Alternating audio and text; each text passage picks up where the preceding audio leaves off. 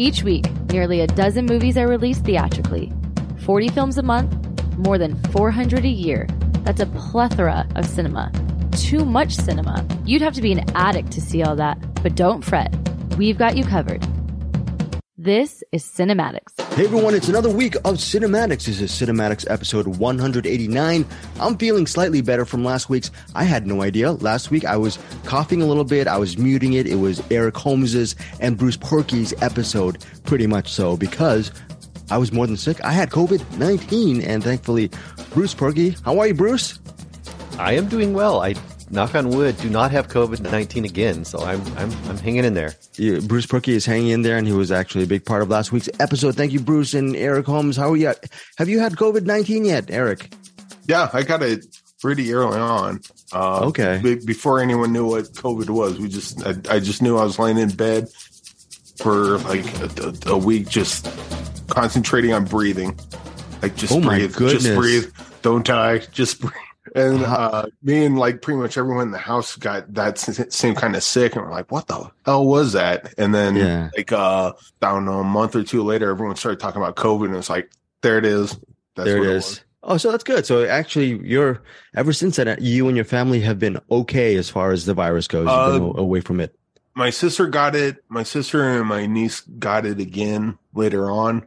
Like probably a year later, and it wasn't nearly as bad as it was the first time around. The first time around damn near killed me. I don't know about anyone else, but I was just laying in bed just going, oh my goodness. Oh my God, trying to breathe. I have no idea. I had no idea. Bruce, did you have any idea about Eric's sickness? Did you just do a show in the middle of you couldn't breathe? Did you do a movie mainline or a Find Your Film during those years? Do you remember that? Or was it just, you must have. I don't remember when we started. Yeah, we started before COVID, I think. Bruce, do you remember? You have the best memory out of all of us. Did we start before COVID? I think we started like the spring the year before that. So, yeah. Okay. Yeah. Wow. Eric, you are a trooper. I can't believe you actually did. Wait, actually, I take it back. What? No, I think we started during COVID, didn't we? Because I think we were all like going crazy and sitting at home, and I think that's when I threw it out there that we should do something. We should do something with movie mainline with Louis Lacow. We love Louis, and who's now a father. Yes, Eric, I'm sorry, I'm blubbering over you. What? I was just going to say I can barely remember what happened yesterday, let alone what happened a couple of years ago. Okay, he's like Guy Pearce in Memento. He needs a bunch of photographs, or actually, in his case, maybe movie scripts to help him remember who he is, because he's a huge movie script fan. Eric Holmes, you wanted to update our listeners on a couple of Cinematics things, maybe the Film Vault stuff, game board stuff, and maybe, who knows, a meetup with a really talented director. Oh, not yet, but there will be some come. I made a board game for Film Vault. Anderson's mentioned it on there, but there may be something coming up with that pretty soon. Oh, very cool. And so when it does, I'll hit you up. But if you're a patron on Film Vault, there'll be something fun with that coming up real soon. Yeah, if you're a Patreon of Cinematics, Anderson and I, next week, we will be covering the year 1943, also known as the year both Bruce and I were born. Bruce, what's it like to be born in the year 1943? You and I are now, I'm looking at the math, we're about 79 years old, I think. We're 79 years old, or maybe, we're 80. This is the year of our 80th birthday. What do you think? Any celebrations? I was born with a fedora. This is a press on the little card in it. Yeah, Anderson always wondered why I love movies from the 40s. I should have mentioned. You still wander around and go, hey, Toots. Hey, Toots. Give me that. Yeah, so. Cat's pajamas. Cat's pajamas. So many interesting things. I love the 40s. That was a great decade of movie making. I'm wondering if the last week was a great period of movie releasing. Let's see if there's some really good films coming this week. Before we get into the featured films, Bruce, have you anything you want to update us with? Anything with your life? Because last week I checked, I was so sick last week. I spent a minute and a half of banter, and then we went right into the reviews. We did go right into the reviews. Yeah, I was so sick. Like, we all understood, though. It was like the minute you just stopped, you were just probably just coughing for another 3 or 4 minutes straight. So what are you going to do? I put on the mute button. Life is good. I mean, we're gearing up for my oldest to graduate. He's about to graduate high school, so that's a big momentous occasion. And my youngest just had a birthday, and he's buying drum stuff for his drum kit. He's very excited. Ooh, which we did record some rim shots for you. We just haven't shipped them over. So sweet. Thank you so much, Andrew. Thank you for that. And your oldest son, is he? Does he know what college he wants to do or he wants to go to, or is he still okay? Yeah, he's going to be going to University of Alabama in Huntsville, which is right next to the Space and Rocket Center, and it's got like every aerospace company in the world like camped around it. So if he decides he wants to go into that kind of business career, he will be set. How far is that from your domicile, Bruce? Will it be like about 10 miles, 12 miles? Oh, so it's a long commute from where you... Not that bad. It's not bad. Is he going to be living on campus? Yeah, or is he going to do the... No, he's going to be living here for a while at least. We'll see. Okay, so that's very good. Very, very good. I have no idea what it's like to be a dad, or, but I would assume if one of my kids was moving out, I'd have a little bit of an empty nest syndrome because I don't do anything except watch movies and talk to you. You know what? So I was gonna make some reference from the 40s, but if I made some kind of reference from the 40s, who knows? I'd be canceled. Who knows? Maybe it's one of those phrases you can't utter anymore. There are a couple movies that I don't know if we should utter this week. I know one thing. Here's a teaser. There is a 5-star banger in our midst. I know this because Eric Holmes decided to spoil our Google Doc and spoil me and Bruce with his answer on one of these films. We are covering number 1, Monica, Starling Girl, Fool's Paradise, which, by the way, Eric Holmes just saw within several minutes ago, and then also Blackberry, and also our box movie is Goodnight, Mommy, the remake and the current version. And I apologize to Bruce Perky. I was only able to get to 15 minutes of the original version. Bruce, I don't even know if we can even talk. Bruce will talk about the two different versions. I love the Naomi Watts version, the new one, because it was campy. But then I started rewatching a little bit of it. I saw the third act again, Bruce. I think I was a little bit too high on that movie. I don't know. Maybe I was when I was watching that. We'll get to Goodnight, Mommy in a second. And Bruce will actually lay down the law whether the original or the new one, or maybe both, are worth it or not worth watching over on Prime Video or whatever streaming service you have right now. First off, this is sort of a big snafu, and maybe it's my fault. I don't know. I'm not complaining. I emailed the wonderful publicist for a screening link of Monica, this indie film. I believe it's starring, one of the stars of Monica is Patricia Clarkson.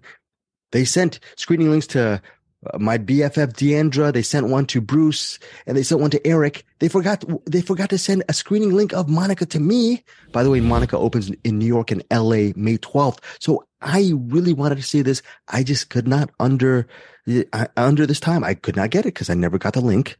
But Bruce and Eric did. Let's start off with Bruce Perky.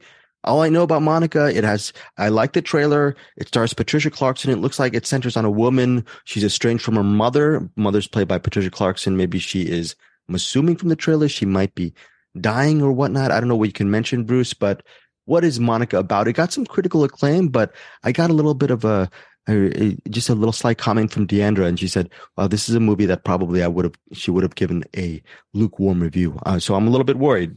Why don't you tell the listeners what Monica's about, Bruce? Who knows if I got the notes down right? I seem to always get them wrong, so if I have the wrong names for everything.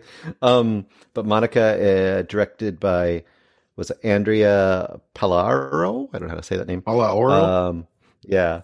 And then Monica, yeah, it could be a Payaro. Yeah, it could be if it's a Spanish origin. And then Monica's played by Trace Lizette. And then, as you said, the woman, the mom that they're going back to visit, who is dying, or basically kind of almost in hospice care, not quite, but she's at home and undergoing looks like maybe her final days and kind of undergoing dementia and stuff, is played by Patricia Clarkson. Yes. So, and I will kind of cede to Eric on this one too. Should we give away a basic plot point about Monica, or should we leave that kind of? I mean, there's not going to be much. There's not going to be much to say if you don't. Okay, this movie's pretty sparse. Yeah, so we'll say it, and hopefully it isn't a spoiler. I don't think it is, because I think it's pretty clear if you're paying attention, like kind of what's going on. But early on, you're following Monica, kind of living the LA lifestyle, right? It starts out and she's, in the tanning bed, and then she's getting in her little, sports car with it's convertible, and she's, guys are catcalling her, all that kind of stuff. And pretty quickly you discover, oh, she's she's heading back. You don't know how far she's going, but she's going somewhere across the country to go back and kind of rejoin with her estranged mother. You know that much, at least.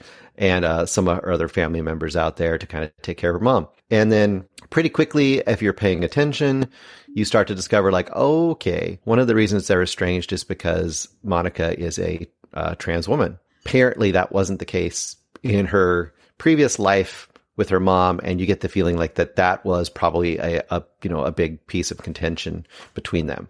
And in fact, when she comes back, her mom, like I said, who's in a state of kind of dementia and stuff, her mom just assumes this is some woman they've hired to take care of her in hospice, and she's kind of upset. Like they just hired this woman, not even knowing who Monica is. Like she's not identifying that Monica is her child. So that's kind of the basic crux of the drama here. Now, how much you'll enjoy or not enjoy this, and I'm very curious to see where Eric comes down on this, because Eric likes to call certain movies, quote, indie porn. I would say this would be a prime candidate, at least for me. And what does that mean? Usually when we're saying it in a bad way, it means that it's very, quote, deliberate. There's a lot of not much going on. And I guess for me, the biggest problem with this is I was down for the story. The setup of the story I was interested in. Interesting idea, a lot of built-in drama there, a lot of character development to happen there. But boy, oh boy, did I feel like I spent a lot of time just watching Monica at a very close, almost cropped shot on the phone with somebody else that we can't hear, staring off at things, staring in the mirror, just sitting there. There was a lot of nothing happening in this movie for a lot of the movie. And it kind of distressed me because I felt like there was so much potential to be had here, and a lot of it was not really explored for me. Wow, Bruce, first, before we get to Eric, it's 110 minutes. What if the editor chopped off maybe 20 minutes and make it more brisk with a little bit more? I mean, that would help, but the problem is there isn't much actually happening. Like, you have the setup, but then you need to have the characters do something when they get there. And that's the problem. There's a lot of sitting and looking at each other. And no, it was not very interesting. I'm sorry to say. Eric, was this a movie? Was this a movie that had a lot of potential because of the premise of the story? And do you think maybe it just didn't have enough script. It didn't have enough meat on the bones. It's like they had the idea, but no one wrote the characters. That's kind of how it felt to me. I think Monica would make for a great novel. Because there's a lot of scenes where and they do this in a lot of indie type movies where someone's just kind of having a dance with themselves, but it's usually earned because it's building up to a thing. So when they have that moment alone, it kind of means something. But this is just a series of moments alone. They don't do any work to build up the character that means something. I'm thinking there's a bunch of internal dialogue going in Monica's character, which is why I think this would make a great novel. This does not really make a great movie because, in novels, you can have characters talk to themselves. In movies, you have to do it with voiceover or something. And there's just, like, the first hour of this, there's just nothing going on. There's stuff going on with the character, but the audience isn't led into it because we don't have enough context as to what could possibly be going on in their heads. We're just kind of, at least me watching the movie, I'm just kind of writing the movie for them because I got nothing better to do because I'm just staring at Monica doing things and I don't quite understand, like, what it means. I don't understand the emotional weight or internal conflict or anything that she's going through because I don't have enough context of what she went through. They're not showing me anything other than her just walking around being stoic. All that said, like, I'd say about the last hour is kind of when things start happening because when she's with her mom and she's with the family, and now we're starting to do stuff. Now we're starting to earn those moments. But by then, like, when you do that after having an hour of nothing, it's kind of already checked out at this point. That said, I would have loved to read the script of this to see if there's any kind of actor's notes or something, something that can give me a little more into the characters. Or again, reading a novel of this, I think in fact, they should probably just do a novelization of this because I think it'd be a really good story. It's just not a very good movie, at least the first half for sure. The movie also stars Adriana Barraza, Emily Browning, and Joshua Close, directed by Andrea Paioro, and it's written by Paioro and Orlando Tirado. So that is, I don't know, the way you were making it sound, Eric, it sounded sort of interesting. It's just the execution part. Maybe, I don't know, do you guys see some people liking this because of all those extra shots? Maybe that for them, it might build atmosphere or ambiance, maybe, or they like oblique narratives. It definitely has atmosphere. And so if you want that, then this will definitely give you that. It's just not going to give you much story, at least not until the second half of the movie. Okay. And the absolute payoff at the end, is there a payoff at the third act, or does the story complete in a satisfying way, at least? As far as ish, I guess. Ish. Okay. Now, Monica rating, what is yours, Bruce? I feel bad because, I wish I could rate it higher, but I'm probably 2 stars. 2 stars. Okay, 2 stars for Monica. And what about you, Eric Holmes? I'll go 2.5 because there's parts in the second half that I thought kind of picked up the pace a bit. But yeah, I'm pretty much with Bruce. If we got more in the first half, just something. I don't know. There needs to be more in the first half because I wasn't on its wavelength at all. Okay, so that is Monica. It is opening in theaters on Friday, May 12th. Eric and I sometimes are considered fools by a lot of people, and we like to consider ourselves fools. Are we fools in paradise, or is it just a fool's paradise? Eric Holmes would have an idea about Fool's Paradise. Let me just quickly talk about it. It's directed by Charlie Day, and Charlie Day plays this guy who is pretty much let's just say he's a mute. He is Eric, he's in a hospital. He's at maybe a ward of the state, and for some reason, because there's not enough funds, he is released out into the wilds of Los Angeles all by his lonesome because the state can't pay for him anymore. And he is just dumped right in the middle of LA. I think it's somewhere in downtown LA. And he is scooped up by the ravages of Hollywood, meaning the industry bigwigs of Hollywood. One of the first people to grab him, this stranger who can barely speak, and he seems very gullible and guileless and very naive. Again, this person is played by Charlie Day. The person who picks him up is a producer played by the late Ray Liotta in a very flashy performance. And the rest of this movie has the misadventures of Charlie Day's character as he navigates his way through Los Angeles and finds himself becoming almost a overnight sensation just based on not saying anything and the fact that he actually looks like a big time movie star. That big time movie star is also played by Charlie Day as well. And that very, very interesting performance too. It's sort of a 2-level performance from Charlie Day. Also, we have to mention Ken Jeong. He is a publicist who is not very successful, and he finds he might have actually hit the pot of gold by basically latching himself onto the popularity of this Charlie Day's character. I believe his character's name is called Latte Pronto. Wow. Latte Pronto. You and me are going to do big things, pal. I can feel it. Look, that guy's ahead of the studio over there. All his teeth are fake, by the way. I'll say hi later. Oh, see her? The one who looks like a model? Don't look. She's actually a prostitute. Hi. Let's do 2 of the salmon salad. Hold the salmon because of the mercury. No cheese or fatty nuts of any kind on there, please. Oh, balsamic on the side. Actually, scratch that. No dressing. Just the lettuce rinsed thoroughly with Evian water. We're going to split that. Oh, and 5 energy drinks. You want any? Oh, and take this away. What are you trying to kill us? Who still serves bread at a restaurant? Might as well feed us a pack of cigarettes. You don't smoke, do you? Well, hang on. That's the production. Hello? Yeah, I'm with Mr. Pronto. Wait, what? Slow down. What? What? Okay. I'll let him know.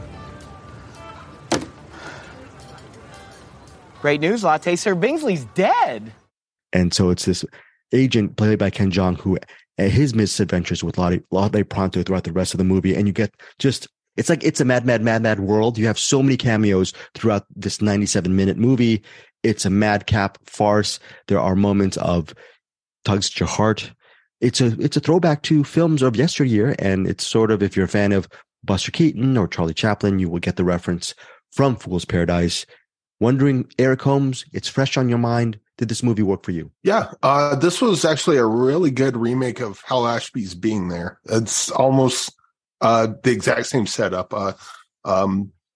An idiot or just someone that's not there, whatever you want to call it, just kind of just wanders aimlessly through life, and people kind of project onto him, and that's without Charlie Day's character doing anything. He kind of just falls into success or failure or whatever it is, and through really no actions of his own.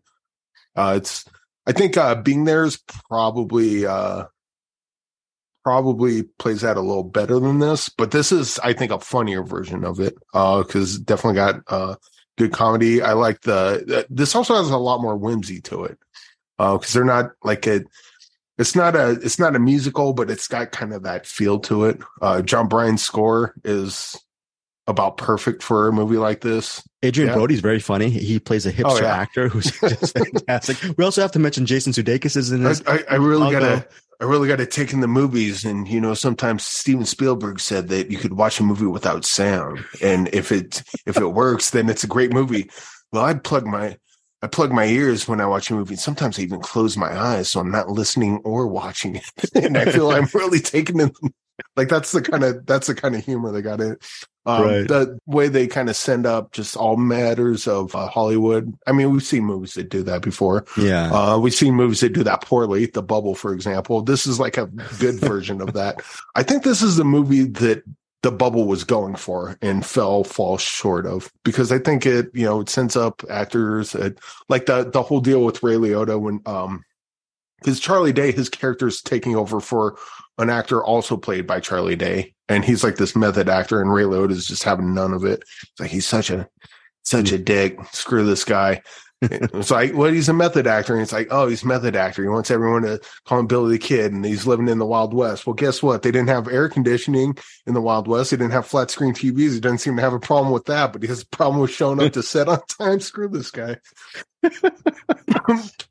So yeah, this is really good. And again, if you like Hal Ashby's Being There, this is like a really good remake of that. So there you go. That'd probably be the short version of all of this. I will also say Fool's Paradise is really, I think, might be better on the rewatch, because there will be sections of this movie. If you glom onto the actual comedic stylings of this movie, you're going to watch it again for certain sequences. For example, if you are a fan of John Malkovich, you may not even be a fan of Fool's Paradise. You will have to watch Fool's Paradise for this memorable John Malkovich monologue that everyone is going to be talking about. I think I thought it was a very, well, I don't know if Eric agrees with me. I thought it was a really wonderful monologue. It's just completely out there and scenery chewing, and it's totally Malkovich. Did you like that moment, Eric?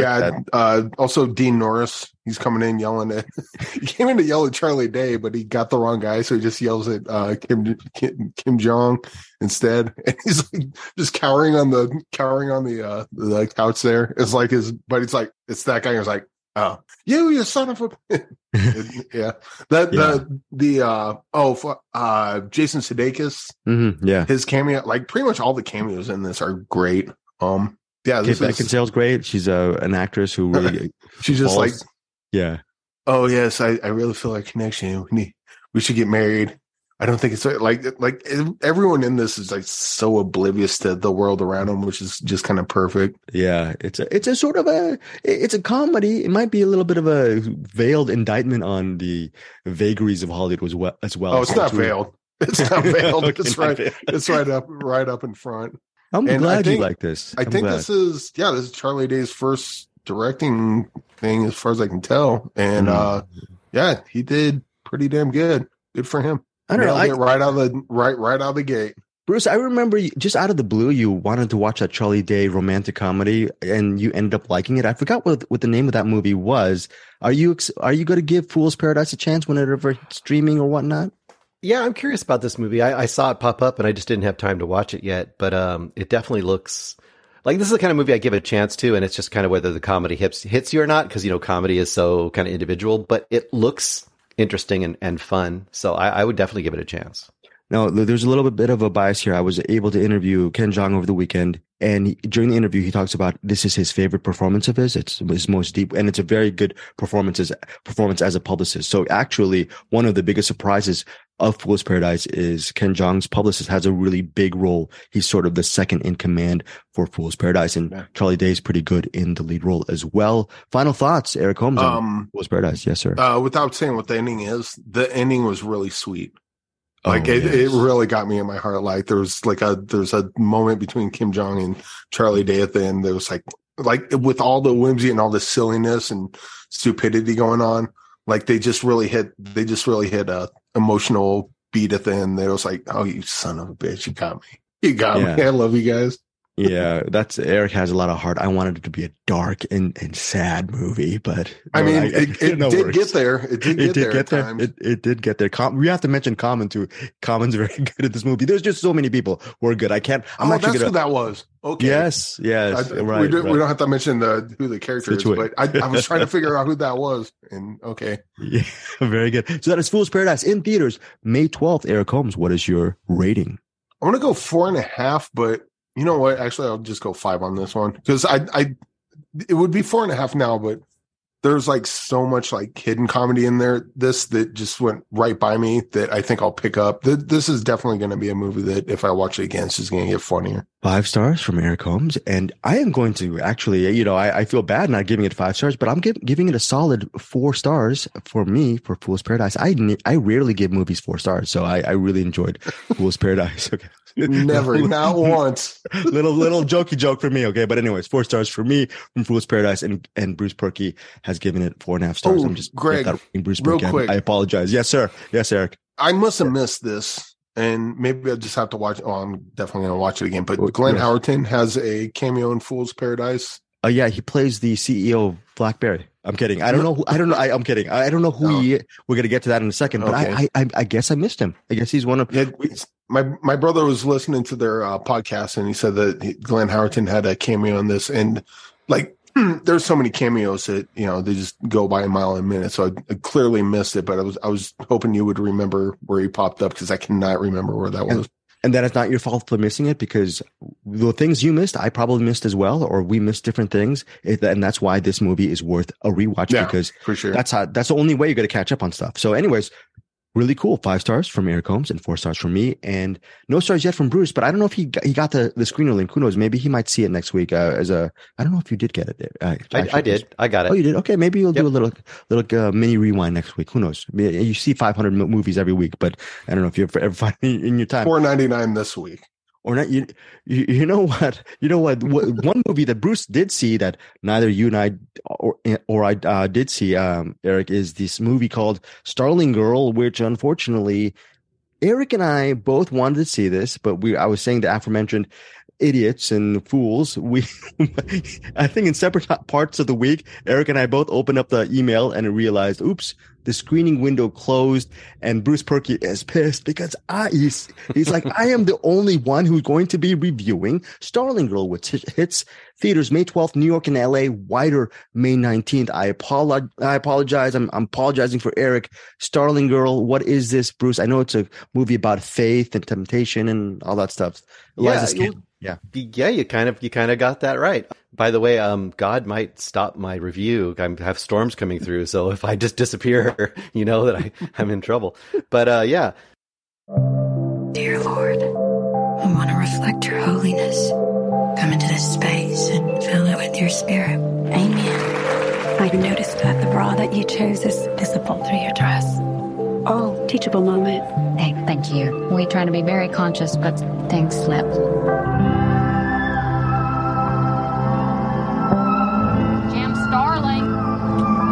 Ben Taylor asked your dad about courting you. I've never really talked to Ben. 17's the time to start thinking about these things. Hey, guys. Real happy to see y'all. Just feel the ground underneath you. Your eldest. We haven't seen him since his return. Oh, yeah. He's a youth pastor. Hey, need help? Sure. You ever want to be a pro dancer? No. Think God will strike you dead if you're enjoying dancing. Show me something.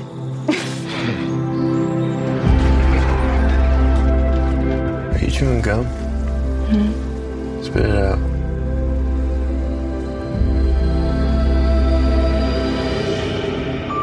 Lord, I know I've given into lustful thoughts and actions that take my focus away from you and onto me. I know that's wrong. What were you doing there? You cannot tell anyone right now, okay?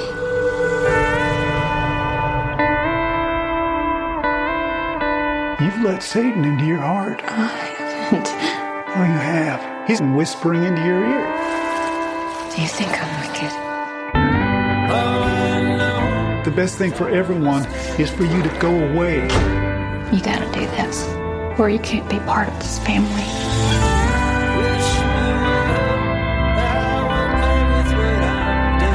I repent all of the wrong deeds and the lustful and immoral thoughts in my mind. God asked you to give something up. It's just so you got more room for him. Yeah! I want a heart full of love. I want it to fill me to the brim.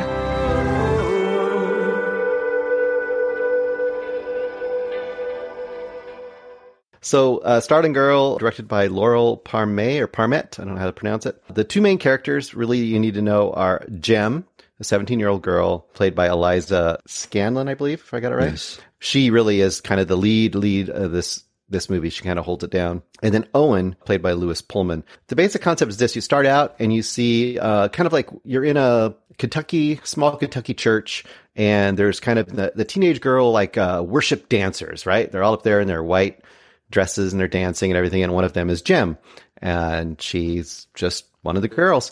But when she gets done and she's talking to her family, and you have one of the elder women of the group comes over to her and says, I need to pull you aside and talk to you, and said, like, I could tell you picked out your clothes. And this is the beginning of kind of the tone, this insular, very highly religious little Christian community. And they come up and they're like, we have to tell you, did you pick out your bra today? Because the lines can be seen through your dress.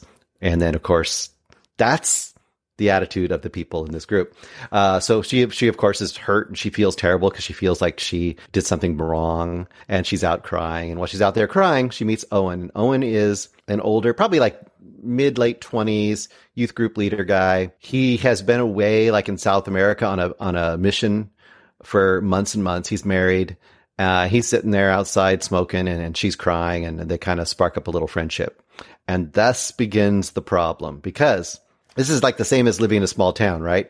You are in this small religious community within this small town. Everybody knows everybody. And she has that age-old story, right? It's like the student that falls in love with her teacher.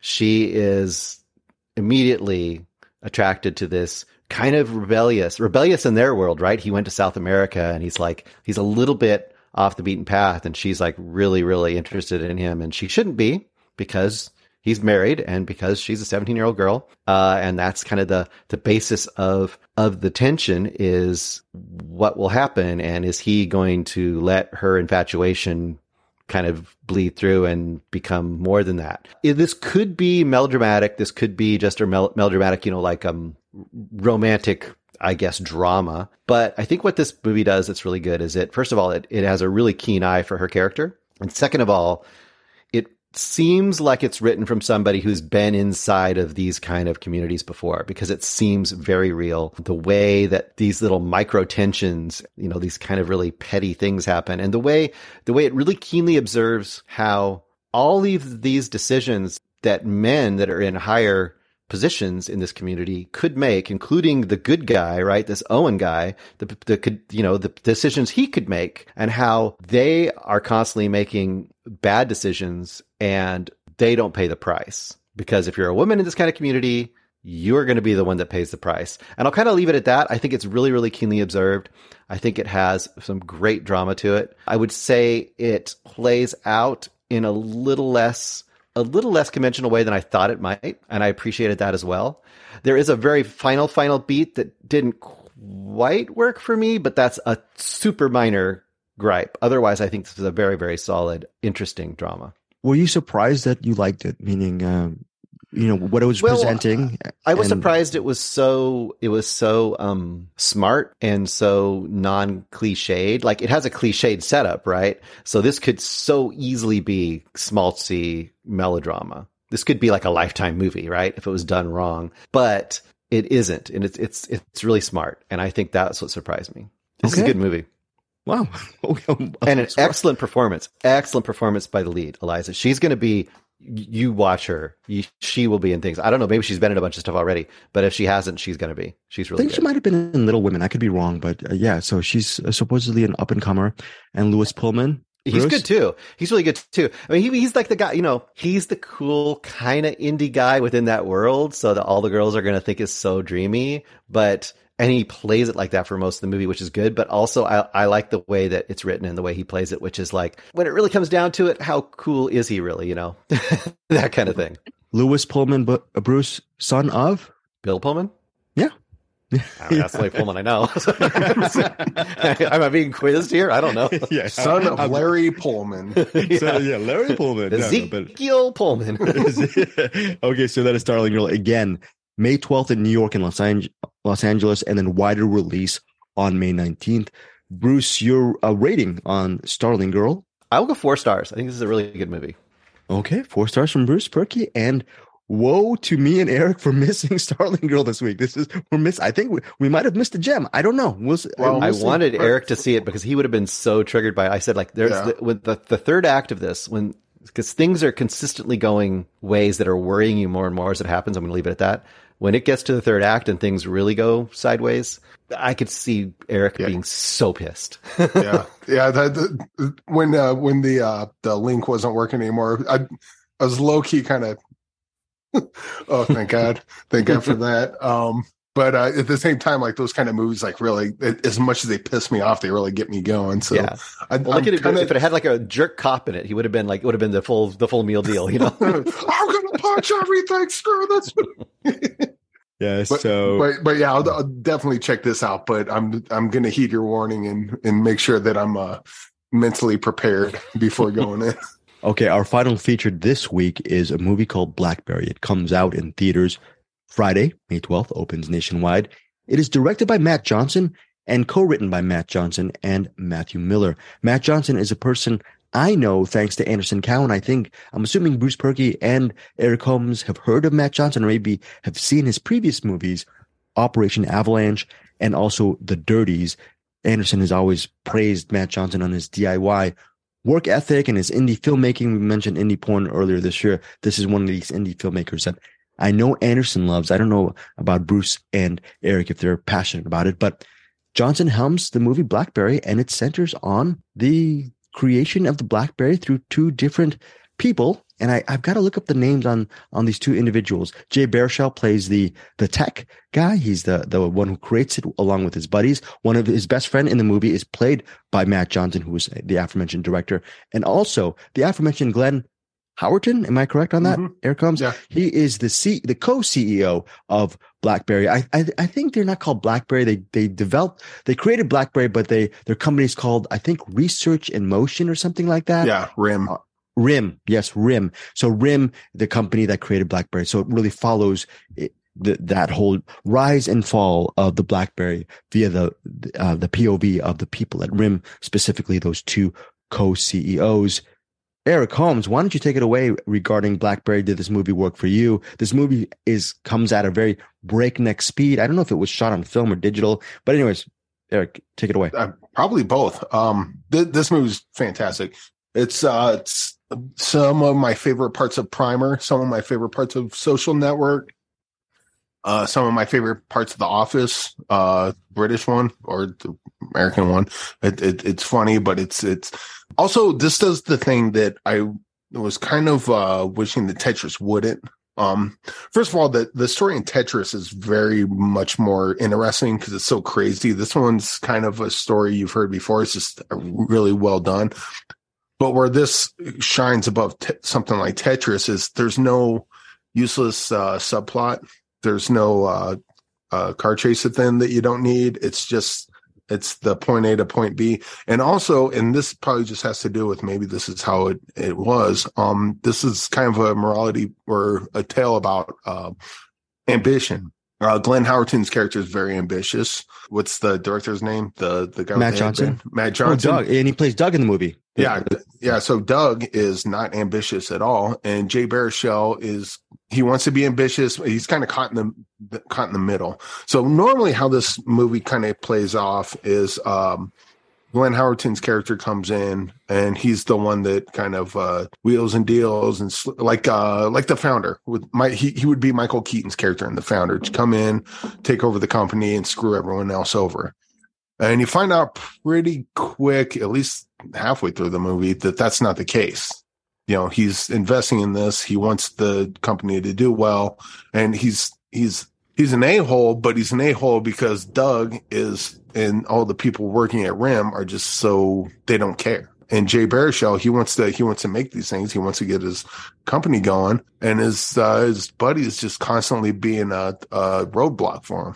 And so it's got the dynamic of it's a little different than what you might expect of a movie like this. It gets really funny. There's a bunch of parts early on where Doug's like doing the part in the movie where he's sticking up for his buddy against Glenn Howerton. And Glenn Howerton's just throwing daggers at him with his eyes. And I'm right there with Glenn Howerton. I just wanted to choke the hell out of Doug going, "You idiot. What the hell are you doing?" Stuff like that. But then as the movie goes along, and and another great thing about this is, hey, Greg, do you have a Blackberry? I used to have a very good question, Eric. I used to love a Blackberry. Currently, you got a Blackberry? Bruce, no. you got a Blackberry? I have one in a box somewhere. So it's no spoiler to say that Blackberry didn't.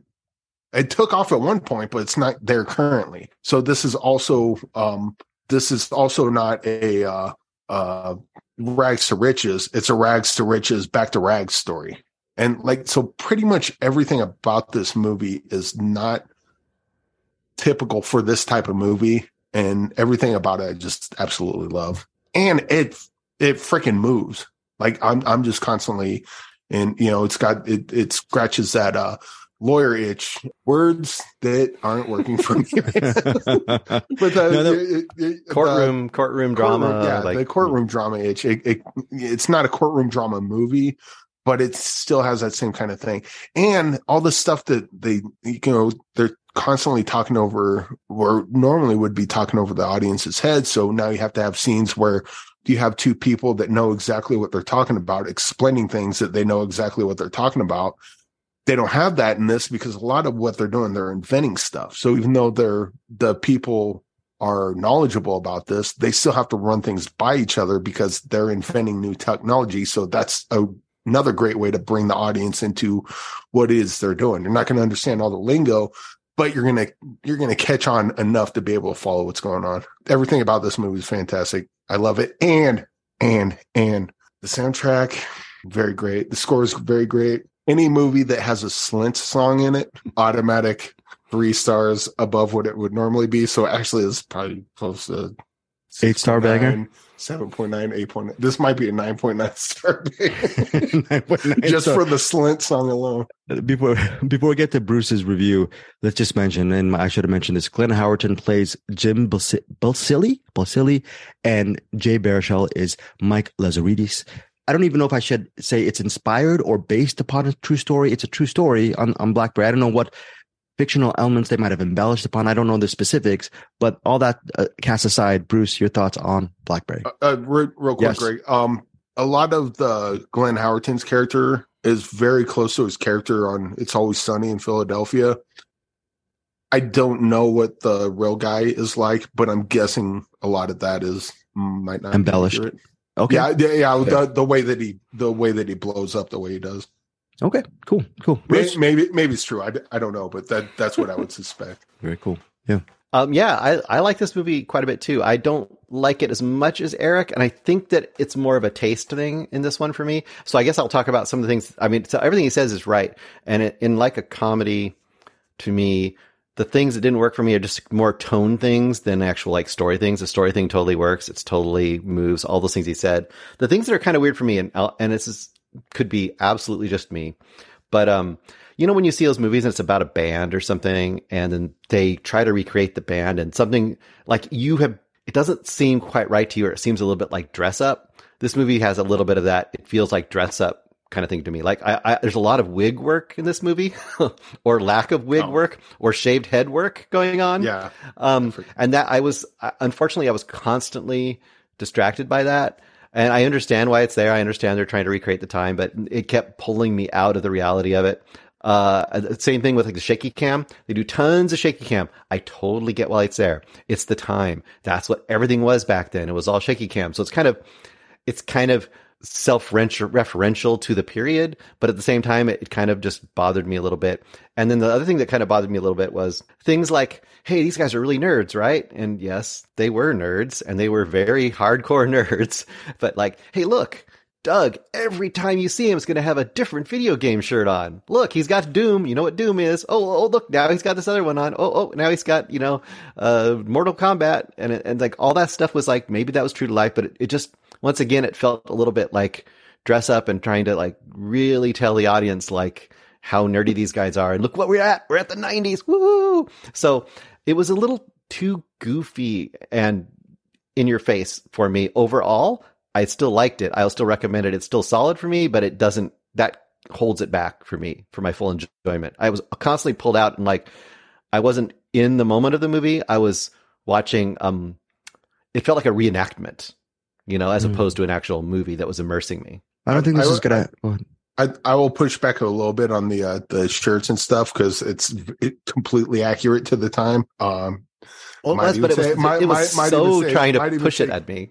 Might even say completely accurate to now. However, the hair, yes. Glenn Howerton's shaved head was like, because there, people, Bruce, you got a nice bald head, and it's got a certain look to it, but it looks natural. It's like shaved. But when you shave it, like if I were to shave my head down to look like yours, it would look.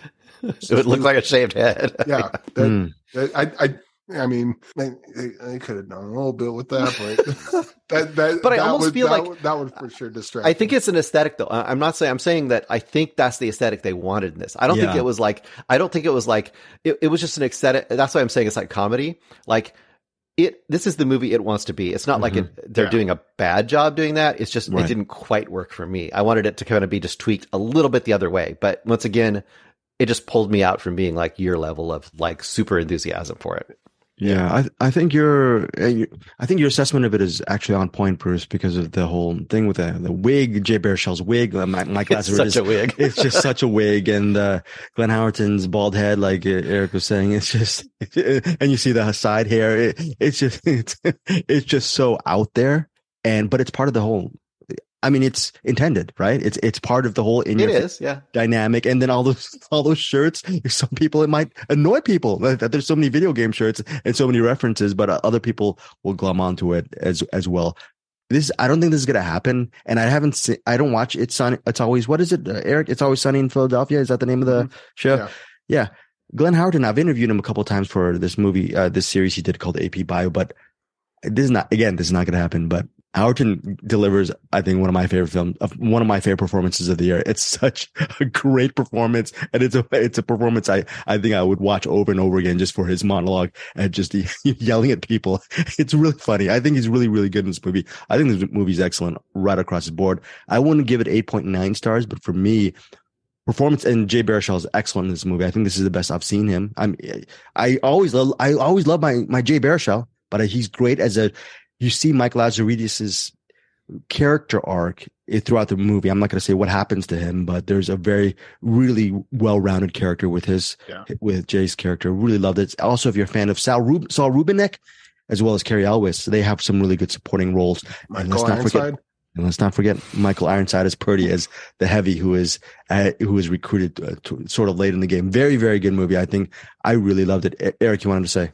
Yeah, Michael Ironside, first of all, doing his best Stacy Keach, and it was glorious watching that. But Jay Baruchel, so his character, I knew he was in the movie. I didn't realize that was him until probably like 15 minutes. I was like, God, that guy looks familiar. Is that Michael Bolton from Office Space? Who is that guy? Like I thought it was him. And then I kind of stopped it and was like looking up the IMDb, and it's like, okay, Jay Baruchel's going to pop in at any point. I wonder what he's going to be. But I'm looking for the guy that played Michael Bolton in Office Space, and I'm not seeing him on the cast list anywhere. I'm like, wow. So I went back, played the movie again, and then slowly dawned on me. I was like, oh, that is Dave Baruchel or Jay Baruchel. Jay Baruchel. Yeah, this is probably the best I've seen him in. And Glenn Howerton, he's great in this too. But I mean, I've seen him be great, and It's Always Sunny, so that didn't surprise me at all. But Jay Baruchel is fantastic.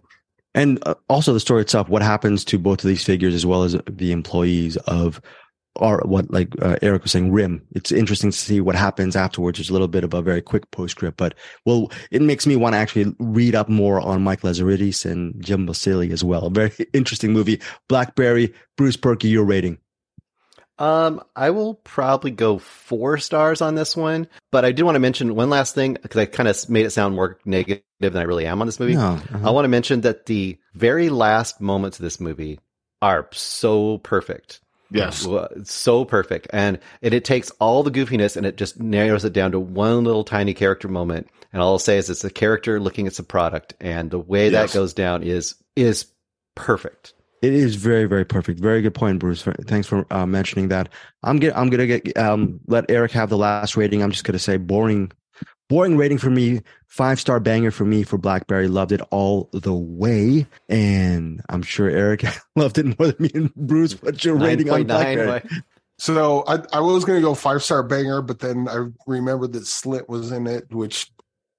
Well, so 5-star banger, but then you have the shaped head, which kind of takes down like not 4.5, but just like 4.9 banger. But then that Slint song shoots it right up to 6.9 star banger. 6.9. I watched this movie and then I put it on again later on that day. Like I will watch this movie. This is like Social Network or Steve Jobs. Like this is like an Aaron Sorkin movie for me. I will watch the hell out of this anytime. This was a good week for you, Eric. Right? Oh yeah. Banger season is among us. Very good. Again, that is 6.9 star banger from Eric Holmes. As I usually do, I'm going to narrow that down to 5 stars because I'm a horrible censor. I'm horrible. I gave it 5 stars, and Bruce gives it 4 stars. And he even liked it so much, he wanted to say, I'm not being negative with my review. Yeah. I had to sorry, I'm not being mean to you. Come on now. Well, let's see. How many times have I seen Bruce do that in 3.5 years? Never. So that's how good Blackberry is. So very good, Bruce, on that with your 4-star rating. Let's get to some recommendations with Bruce Perky. You have a couple things that you want to mention. Guardians of the Galaxy, huh? Yeah, very quick. Because I'm not a big MCU guy, but Guardians of the Galaxy series is a series I actually love quite a bit. And I think part of it is, I've taken my kids to it since they were pretty little. I mean, when the first one came out, I think my oldest was, 8 or something. So it's been kind of a family thing, and I loved them. And I think this final of the trilogy is also really, really, really good. If you like the other Guardians of the Galaxies, I think you should check it out for sure. They're well written, right? Don't you think they're well written? They're well written. And for a superhero movie, they're one of the few sets of those MCU movies where they really have the stamp of the director. Like they're not just a carbon copy, and they have a very, very obvious level of weirdness that's James Gunn, And even in this newest one, I mean, it ends up being almost fully about Rocket's story, which people are like, okay, Rocket, whatever, but it gets very dark, and it gets very dark in ways that is manipulative, but intentionally so. Like I think of it like this, if you see Puss in Boots and they have that moment where he sits there and he's looking up with the big eyes to get everyone to go, "Aw." Well, they do something like that with like 20 characters at the same time, and there's just creatures everywhere, and it's just, if you're down for that whole vibe that the other Guardians of the Galaxies had, then you'll be down for this. It was pretty easy for me. I took the kid to it and we had a great time, and 4.5 for me. Was it a right direction as far as focusing on Rocket's story for the final? Yes. I think it was, because I think you go to the final one. I mean, it still has all the big set pieces and has all the craziness and all the creatures and all that stuff, but it gave it an emotional core and an emotional focus that you don't always get in a final of a trilogy. A finale of a trilogy. Trilogies will tend to each one will try to get bigger and bigger and crazier and messier and bigger and crazier. I mean, Endgame, for example, a big mess. But I mean, people loved it, but it was also a big mess. Whereas it's got all the messiness that you have in these movies, but it has a focus, a simple focus. Rocket is going to die. They need to do something to keep him from dying. That is the whole point of the movie, when it comes down to it. A super simple core that you can grab onto. And I think that's very smart. Did you or your son almost shed a tear at the end? We might have got close. Might have got very close to it. That's saying a lot. Okay, that's saying a lot. Guardians of the Galaxy Volume 3 from Brewstat is 4.5-star ratings. Here's the thing, though. You were talking about a big mess.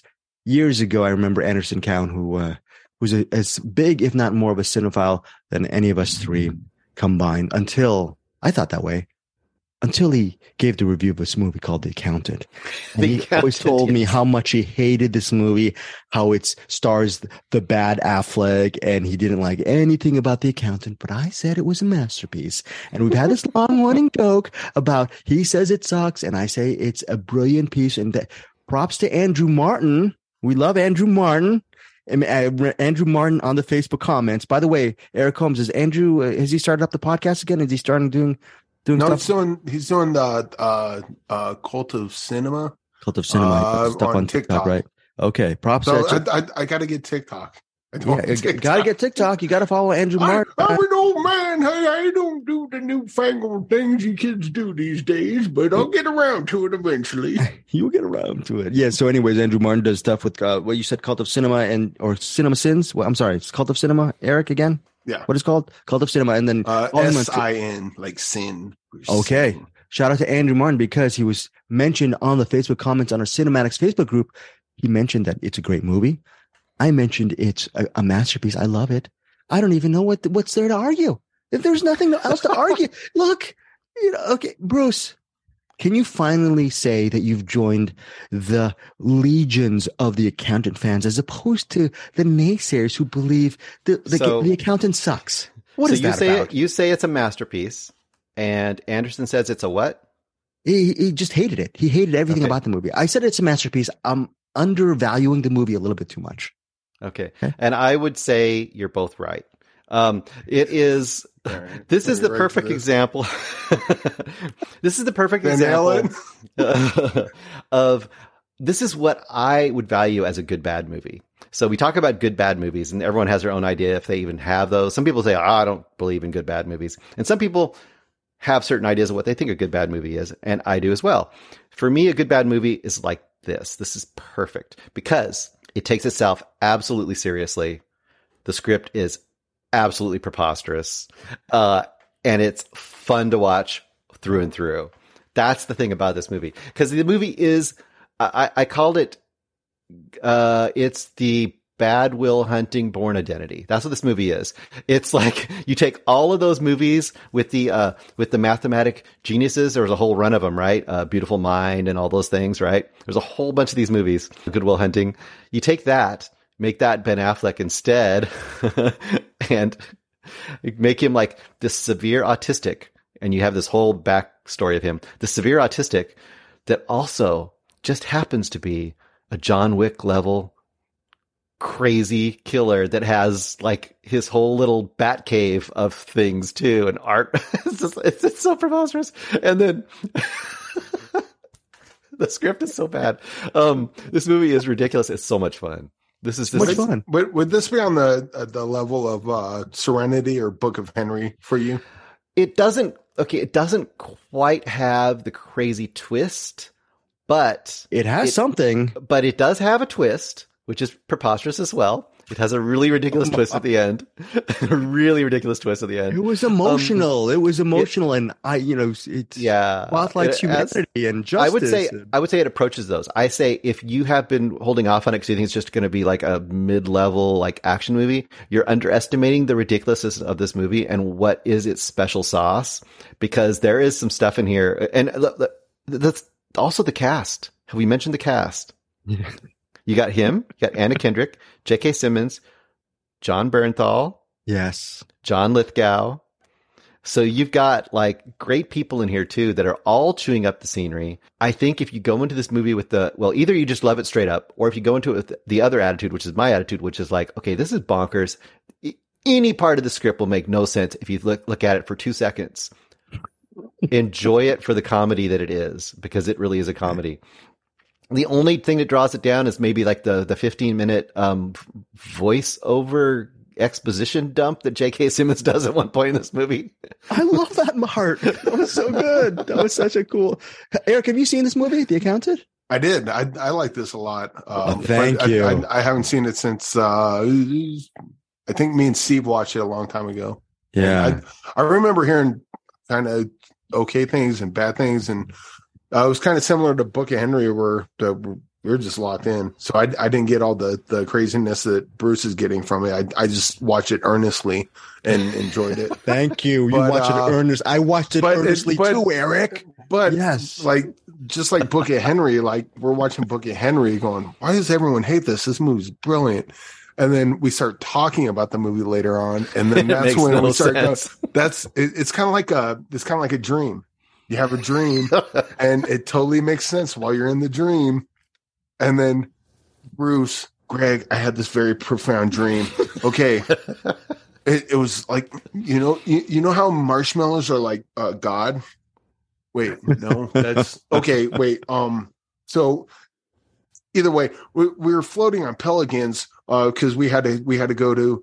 That doesn't make sense either. And you start breaking down the dream, and the more you start talking about it, the more it doesn't make sense, and the stupider it seems. So I guess I could see that. Can I? As Bruce is talking about the account, I'm like, yeah, that tracks. But when I was watching, I was like, this movie's pretty sweet. I dig it. That's how I felt. Here's Shame the microcosm. On Anderson. Yes. The microcosm of this movie that should give you the flavor of it, and whether you think it'll be funny, whether you think it'll be awesome, whatever you think it'll be, right? All these like eccentric genius mathematician movies have some scene like this, right?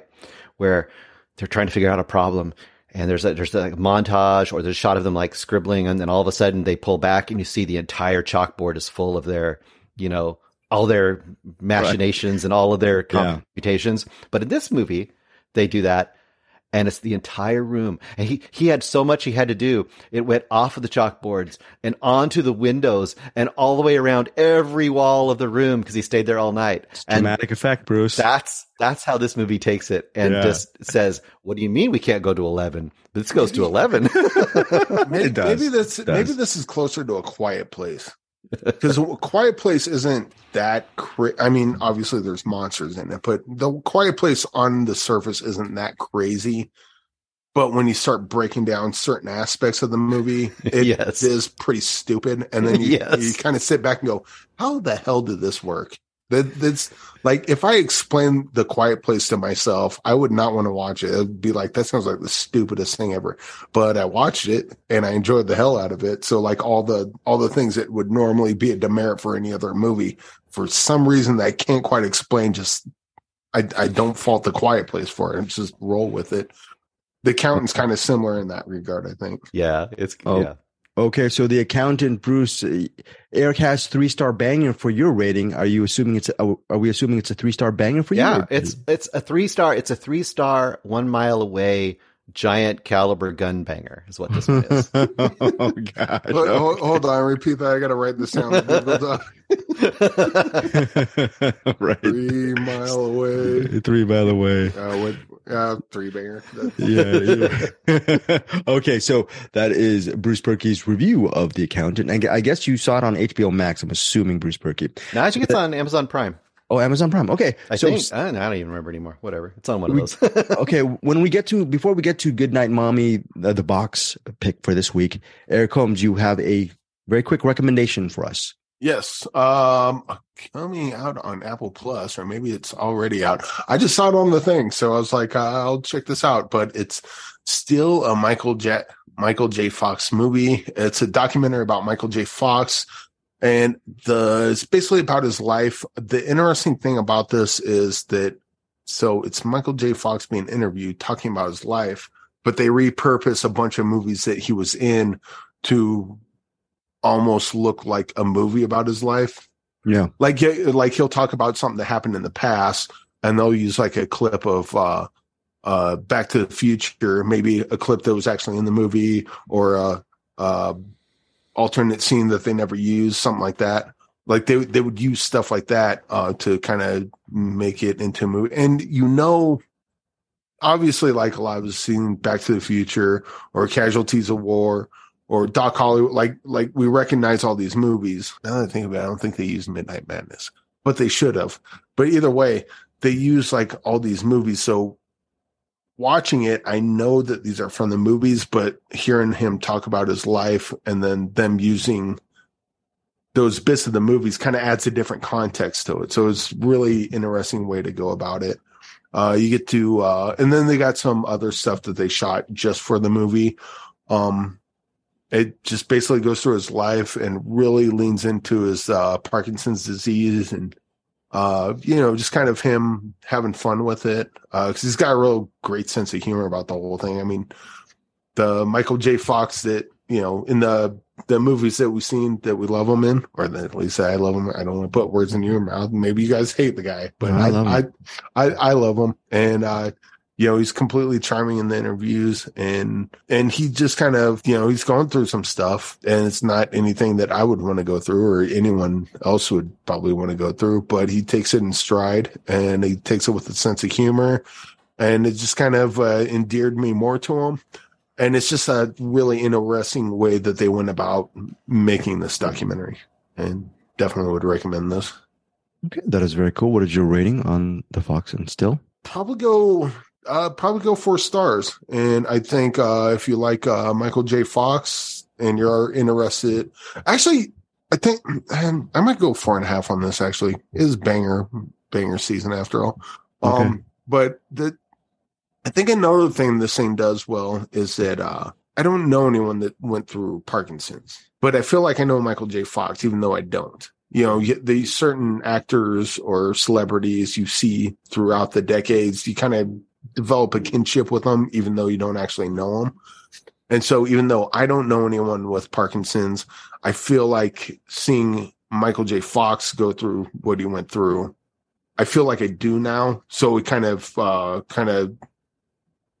brings you into, at least brings me into a world I would not have known otherwise. I would guess like if someone's going through cancer and it's someone you don't know, it's like, oh, that sounds terrible. That's horrible. But if like, I don't know, let's say you're going to find someone you like, say you go, Chris Farley had cancer. That didn't happen, but like you're endeared to him. And then you see a documentary of them going through their day-to-day lives, going through this disease. I think it kind of hits home more of what the disease can do to people, and the bad things that the scary things that are ahead of you, and as well as just them being able to how they deal with it, taking it in stride, and so on and so forth. Okay, so that is still. Now I'm going to give 5 stars. Okay, still a Michael J. 5 stars is banger week. 5-star banger week. Eric gives still a Michael J. Fox movie 5 stars. My favorite Michael J. Fox movie, of course, is not Back to the Future, but because it's Brian De Palma, of course, Casualties of War. There's a bunch of Casualties of War clips and behind the scenes stuff. Again, they're not just clips; they repurpose them for narrative effectiveness. Yeah. Okay. Very cool. And then next week, Eric, you're going to tell us a little bit on next week's episode, a little bit about Young Ip Man. Have you seen Young Ip Man so far? Have you already seen it? I did. Okay. It's pretty good. Like, have you seen the Ip Man movies? Yeah. This is another one of them. It's like 70 minutes. It gets in, gets out. It's dude takes over school. It's basically Die Hard in a school with and Ip Man's in there, and he's gonna fight his way out of it. It's cool. This is not a movie I would recommend to Anderson, but Greg, I think you might dig it. I remember with Anderson, I forgot to mention, I think during the early days of cinematics, we both reviewed the Matt Johnson film Operation Avalanche, and then as well as a couple of the Ip Man movies. I think I remember ending up loving both of them. And yeah. I don't know if this is a sort of Anderson's wheelhouse as far as the Ip Man movies, but who knows? Maybe Bruce or I will actually check out Young Ip Man, and we can talk a little bit more about if it's worth. And it'll be released May 16th, so it'll actually be released before our next episode. But we'll get into it. We'll get into it in more detail in the next episode for sure. Okay, very cool. That is Young Ip Man for next week. Eric's already seen it. Maybe I'll give it a check out. Throw some love to my fellow Asian. I need to see more Asian themed films. I should. Looking at the mirror, I never do. But speaking of looking in the mirror, when I look in the mirror, do I see myself in bandages? Do I see myself as a mommy? Or do I see Goodnight, Mommy? Goodnight, Mommy. Naomi Watts, box movie. Sorry, Peter Beta. Drop that beat. Remove your hand from the box, and you die. What's in the box? pain. I know I'm not making sense. Remember, give me a break. I'm a week post-COVID. Goodnight, Mommy. There's the original. There's the remake. I apologize to you personally, Bruce, for not watching the original. But let's start with the remake first, which I thought it was very campy fun. Naomi Watts. Would you recommend that Eric Holmes sees it? Or most importantly, people see this film? You mentioned campy fun. Can it be a fun, campy movie? I don't think so. I mean, I think that if you wanted to go from one of them, I would still watch the original because there's reasons. But Naomi Watts has at least 2 to 3 other movies she's made in the last 3 years that are probably more campy fun than this, I think, personally. But because I think this, to me, the biggest problem with this movie is it kind of dips into the PG-13 horror kind of territory, which is a little bit too toothless. But the basic concept, if no one knows, Goodnight, Mommy, is that you got these 2 twin brothers, Elias and Lucas, or they say Elias, right? They keep calling him Elias. I never heard it called that, but Elias and Lucas are returning to their mom, who has been away having surgery done on her face. You assume it's probably plastic surgery, but you're not sure because she has essentially one of those like gauze. It looks like a gauze like ski mask on her face, and it seems like she's wearing that and a robe like constantly in this like little country house. And basically, they come back to her, and very quickly they start talking, and they start deciding that that's not their real mom anymore. That's someone else. It's not their mom. Someone pretending to be their mom.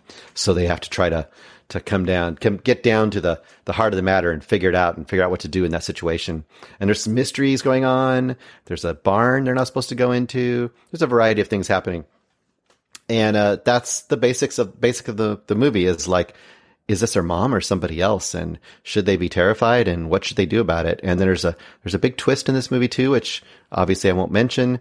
The problem I had with both movies, because they both are very similar, and we'll just talk really briefly and let have Greg kind of chime in on this too. But the big difference between this and the European version, which came out I think 2 or 3 years before this one, or 4 years maybe, that one has a lot more teeth. The kids are a lot weirder. The stuff that happens is a lot more twisted, and it's a lot more of a bite to it, whereas this has been kind of defanged all the way around. Original was 2014 Austrian film.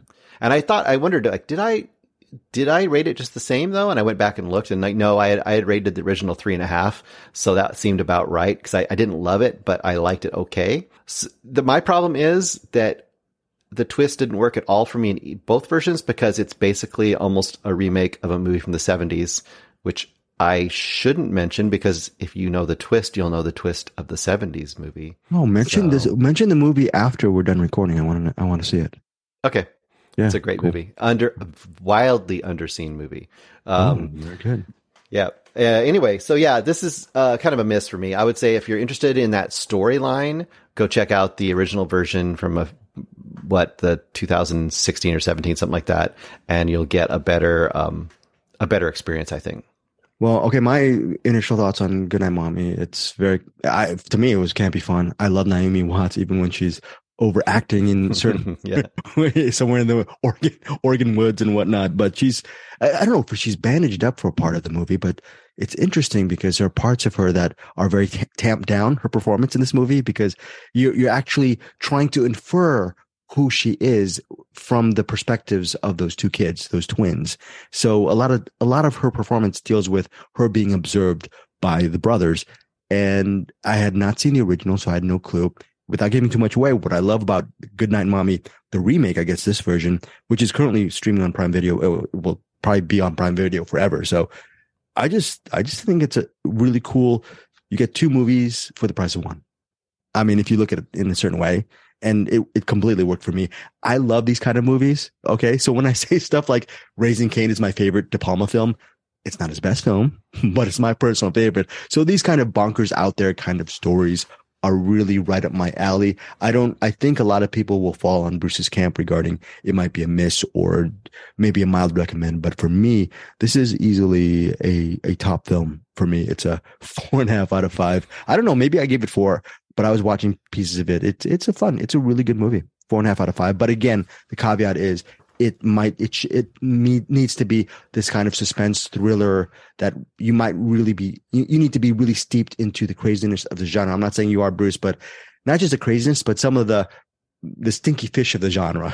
So I just love So, and I think that the thing that people will gain if they've seen the original is they'll know that this is not very bonkers compared to the original. The original is more bonkers. So I think that's part of the problem. You know what I mean? Like if you've seen the original, you're like, well, this is kind of the same, but like they took some of the flavor away. So, well, I mean, I saw actually only 15 minutes of the original, and the opening shot has the two brothers in the cornfield, and they're playing hide and seek, and you can tell already it's going to be a very visually interesting movie. And I don't know, it'd be interesting to see. I think as much as I love this remake, who knows, I might like the original as well. Maybe I'll get to eventually seeing the original.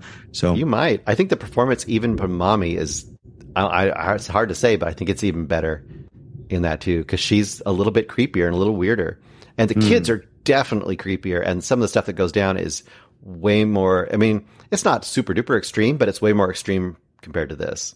Right. Okay. I can't say what happens in this, or I will tell you what's happened in that. So, but you know, do you think Eric would be a fan of either version? I think he'd be medium on it. I think he might like one of them. Okay. But I don't think either of them would knock his socks off, but I don't know.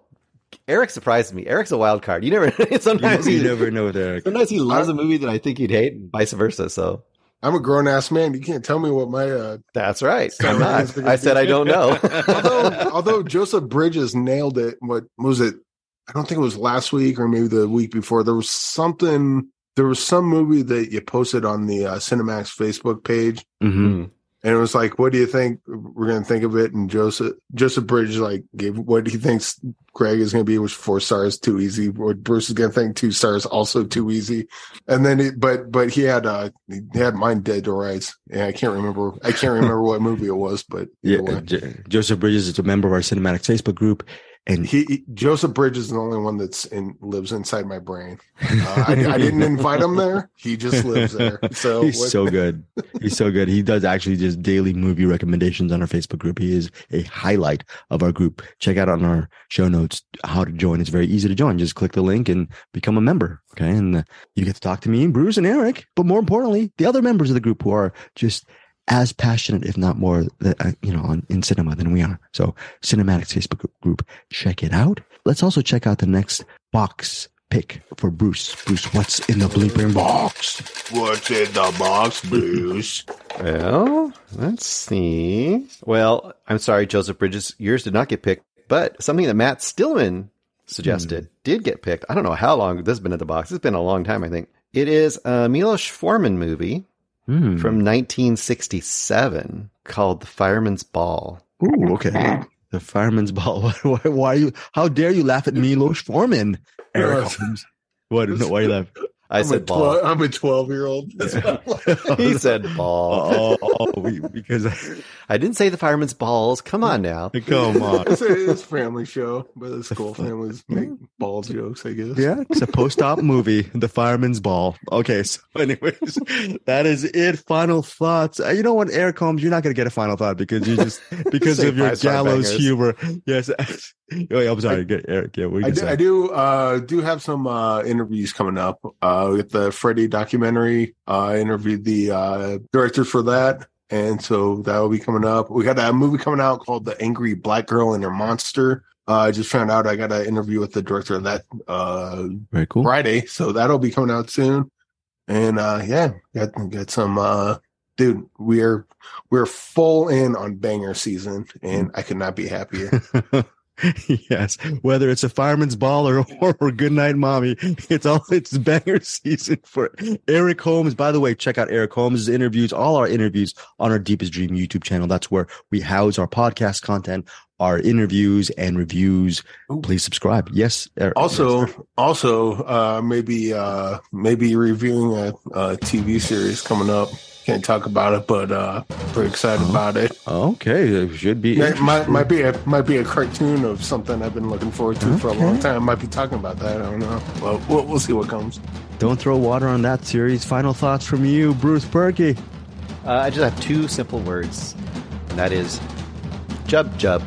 Yeah, that's a reference that you guys hopefully will get to us next week. don't know what else to say.